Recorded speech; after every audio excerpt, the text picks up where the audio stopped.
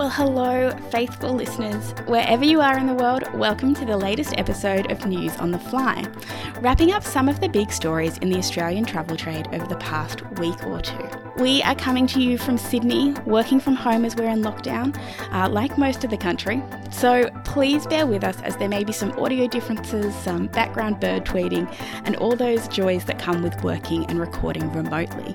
As we are all getting some cabin fever, at least this latest outbreak is definitely galvanising everyone's minds about the importance of vaccination, and that sure can't hurt the travel sector. And life keeps moving. We've just had the AFTA annual general meeting and then the highly anticipated announcement of a new CEO.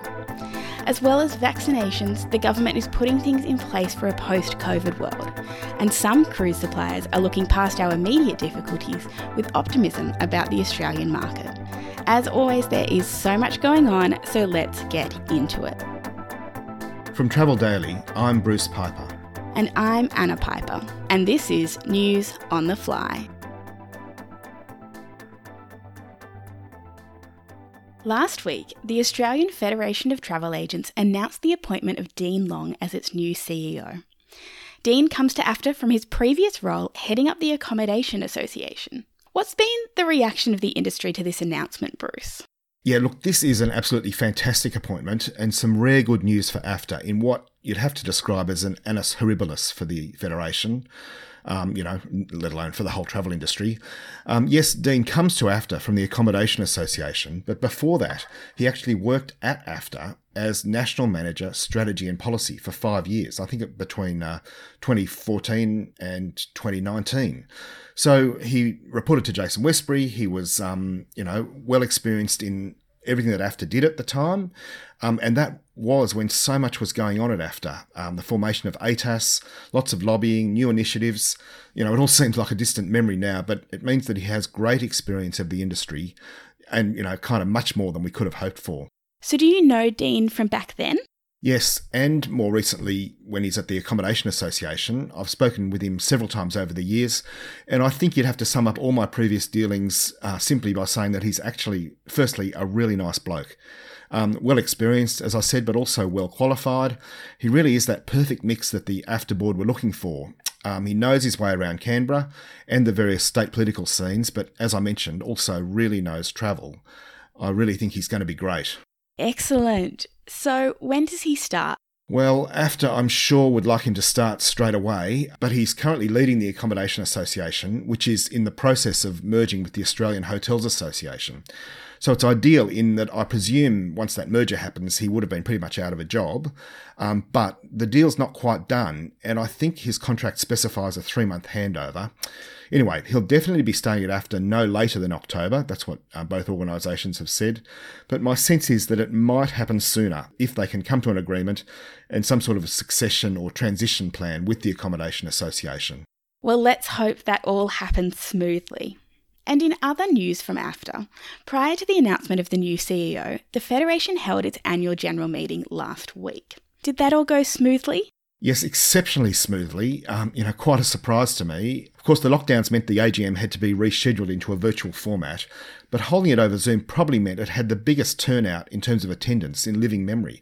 Certainly in my time in the industry, I don't think there's only ever been, 2 or 3 people interested enough to turn up, apart from the board. They used to hold the AGM around the same time as the National Travel Industry Awards, aiming to give people who were travelling to attend the NTIAs the opportunity to join in. But that strategy still didn't produce a lot of attendance. So how many people turned up this time? I think there were about 40 people who took part in the Zoom, all of the AFTA directors except Graham Turner from Flight Centre, who was, I believe, travelling to the UK at the time, and also Consolidated Travels owner Spiros Alexandratos also didn't attend, but then about 30 other people on top of that. Anyway, despite that and the crazy year that we've all had, I was really surprised that there were no questions asked from the audience. This is the opportunity that everyone had to ask, what went on with Darren Rudd, the reduction in AFTA's reserves, changes to the Constitution, ATAS, ACES, and I'm sure the board were well prepared with responses to whatever might come up, but there was literally nothing asked, even though it could have been done really easily, via Zoom. Chairman Tom Mannering repeatedly invited people to put questions on the chat. So what actually happened during the meeting? Was there voting on anything substantive? Well, just the usual formalities, accepting the annual report, which we talked about in our last podcast, I think, accepting the financials, and of course the election of directors. The Constitution sets out how this is done. Directors get a 2-year term. There's 12 director positions, and every year half of them are up for re-election. So 6 vacancies. Anyway, as we reported previously, this year there were a record 10 nominations for those 6 spots on the board. And because of the way the Constitution is written, basically the big groups get a lot of votes because their individual members or franchisees give up their vote to head office in return for a concessional membership rate. So usually it's all a fait accompli. Usually there's exactly the right number of nominees as vacancies and everyone just gets re-elected. But this time, that didn't happen. There were 10 nominations for the normal 6 vacancies, 6 existing directors re-nominating, but a bit of an upset in that one of those re-nominations, David Greenland from Reid and Mackay, who only joined the board back in, I think, 1st of April or 31st of March, he missed out, and his spot was filled by Katrina Barry from the Travel Corporation, head of Contiki and Trafalgar. Oh, so not a travel agent. How did that go down? Yeah, well, as I said, not a peep during the meeting. I really thought that would generate some reaction. But afterwards, a fair bit of shock, kind of WTF. I did have a lot of feedback. No one criticising Katrina personally. She is amazing, a lovely person, extremely competent. And in terms of governance and experience, she will be awesome. She is a great leader, so well done from that point. But definitely a shock from a couple of other reasons. Firstly, that normal gerrymander, which has meant really no elections at all for the last 15 years or so, apart from 2020 and this year, that didn't work out as planned, but also that she's not a travel agent, but rather a supplier representative. Also, interestingly, James O'Donnell, who's also from the Travel Corporation, the finance director, he was recently elected to the board of Cato. So TTC now has a strong position in both organisations.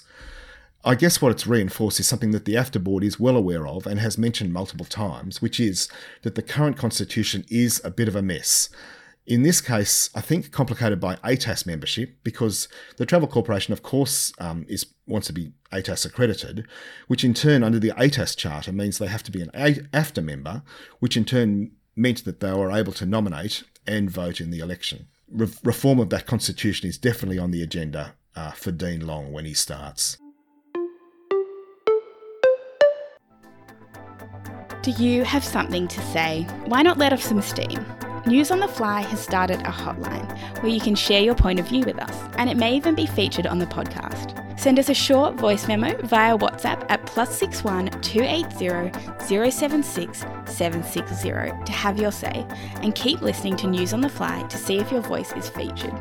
Check the show notes for a link to that hotline, and we hope to hear from you soon.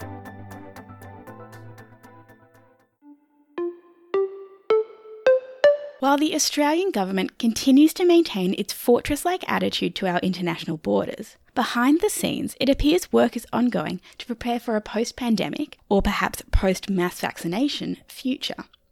Travel Daily has reported on some key developments in this area, including a new smartphone app. Bruce, what is that all about? Well, the federal government has perhaps a bit of a checkered history when it comes to technology. Remember that COVID Safe app that we all thought was going to enable contact tracing and, eliminate the need for lockdowns? Anyway, let's hope this works a bit better. And despite other indications, to me it definitely shows the government is serious and thinking about how things are going to open up. And unlike many other countries, right from the start here, the government has mandated that any COVID-19 vaccination has to be recorded in something called the Australian Immunisation Register. There used to be an optional thing where you sort of record, if you had a tetanus jab or whatever, but it came compulsory just before the COVID-19 vaccine rollout. And that's a really good thing because compared to other countries, for example, the USA and even New Zealand, I believe, there's no central record of COVID-19 vaccinations in other places. Someone from Los Angeles showed me their vaccination certificate, which was basically a post-it note. And of course, anything like that can be faked. So at least Australia has a firm, trustworthy source of truth on this. Right. So is the idea that the immunisation register information will end up in the app?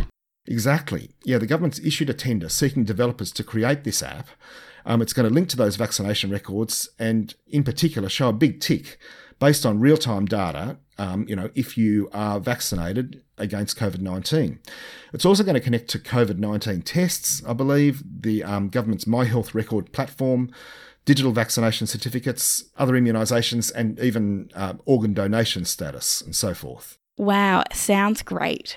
So when do they expect this might be up and running? Well, at this stage, all they've done is list the tender, and they've had an information session for prospective tenderers, and I'm sure they had a lot of people interested in the project. The indicative timeline at this stage states by December 2021 for the thing to go live, which would be great. I should also add that there's some other IT-related stuff that the government's been doing that we reported on, and particularly a change to the incoming passenger declaration. Again, looking to the future, hopefully, they're now asking people about their vaccination status. At the moment, this isn't verifiable, obviously, because of all those different, lax arrangements in other countries where they're, not recording those vaccinations. But at least it's a first step, because it should allow the introduction of some sort of risk-based approach in the future, perhaps treating people who are vaccinated differently to those who are not, in terms of hotel quarantine and isolation, etc. Awesome. Clearly, vaccination is the key. So if you are eligible for vaccination and are yet to sign up for an appointment, we really encourage you to do so. Help us all get this world back on track and get travel back on track.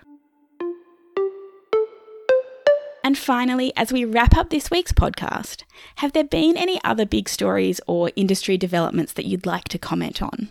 Yeah, well, always. The first one that comes to mind is a couple of former Magellan Travel Group agencies which have switched camps and gone across to CT Partners. As I'm sure all of our listeners would be aware, it's now just over 3 years since Helloworld controversially took over Magellan, and that means that the agreements, the 3-year agreements that the 100 or so Magellan agents signed at the time, notably along with a big fat cheque from Helloworld, all expired on the 30th of June, I believe. So they're being asked to re-sign, but without the carrot of that big joining bonus. And I'm hearing that there are quite a lot who are sitting on the fence. I think they can go onto a month-to-month arrangement, and I've been told that there's more than 30 who are considering their options. And these two, in this latest announcement, Benalla Travel and Whereto Travel, two Victorian agents, they're the first to go public and confirm that they're leaving. It's been good news for CT Partners, who've been in a bit of a battle with Helloworld over the last couple of years, with Helloworld particularly cherry-picking one of the biggest members out of the group by acquiring Travel Edge a couple of years ago. Anyway, I'm presuming the exodus from Magellan is something that's become the problem of Nick Kohler, who a couple of weeks ago became responsible for all of the Helloworld Group's retail, franchise and buying group networks. And interestingly, speaking of Nick, a couple of readers have pointed out a particularly interesting tidbit in relation to him and the recently released report from consumer group Choice that we talked about in the last podcast. This week, Choice also did a follow-up which really slammed Flight Centre. Anyway, believe it or not, Nick Kohler is a director of Choice. He joined the board in November 2019, and his profile on the Choice website happens to make no mention at all of his connection with the travel industry, which in itself is interesting since he's been acting CEO of CruiseCo since August 2019, actually before he joined the Choice board. So that's got to be an interesting conflict of interest dilemma, potentially. I'm wondering how he manages all that, given that Choice clearly has it in for his employer, Helloworld, and his employer's major competitors. Wow, fascinating stuff. And anything else you want to mention? Yeah, just one last thing, a bit of rare good cruise news as we continue to hold our breath and keep our fingers and toes crossed about getting some sort of sense from the government. And that is that at least in 2022, Viking Cruises is planning to double its capacity in the local market. Late last week, they launched a new ship, Viking Mars, which sort of floated out from the shipyard. So it's being fitted out now. I think it launches early 2022. And it's the 8th one in the Viking Ocean Cruise series of ships, and 9 to 30 passengers each. Anyway, Viking announced that after an inaugural season in Europe, the ship will head here to cruise in Australian waters over the 2022-23 summer. That'll happen alongside its sister ship, Viking Orion, so there's going to be a lot of Viking action in the local market. Unfortunately, however, that's the only glimmer of good cruise news locally, which is stark contrast to the rest of the world, where there was a major update from Canada this week with the planned reopening of cruising, not just for domestic but even international passengers from November this year. The Canadian government all of a sudden seems to have re-embraced cruising and indeed tourism. They'd previously announced a 12-month ban on cruise ships, which has now been shortened to that November restart because of the success of vaccination programs. In fact, Canada really looks to be opening up and taking a front foot in terms of a travel and tourism restart, because from September they're opening up to anyone from around the world who is vaccinated. Yeah, in cruising and indeed the wider travel and tourism industry, Australia really is falling farther and farther behind. Unfortunately, we are going to wrap up this episode on that grim note and hope that we have something better to report next time. Thank you as always for listening. We hope this gave you something to do during your daily lockdown walk or workout and that your earphones are comfortable under your mask. It's really the small things as we're all in lockdown. As always, please help your industry colleagues to find us by rating, reviewing and sharing the podcast. We so appreciate you all and all your support. And we will be back soon with more news on the fly.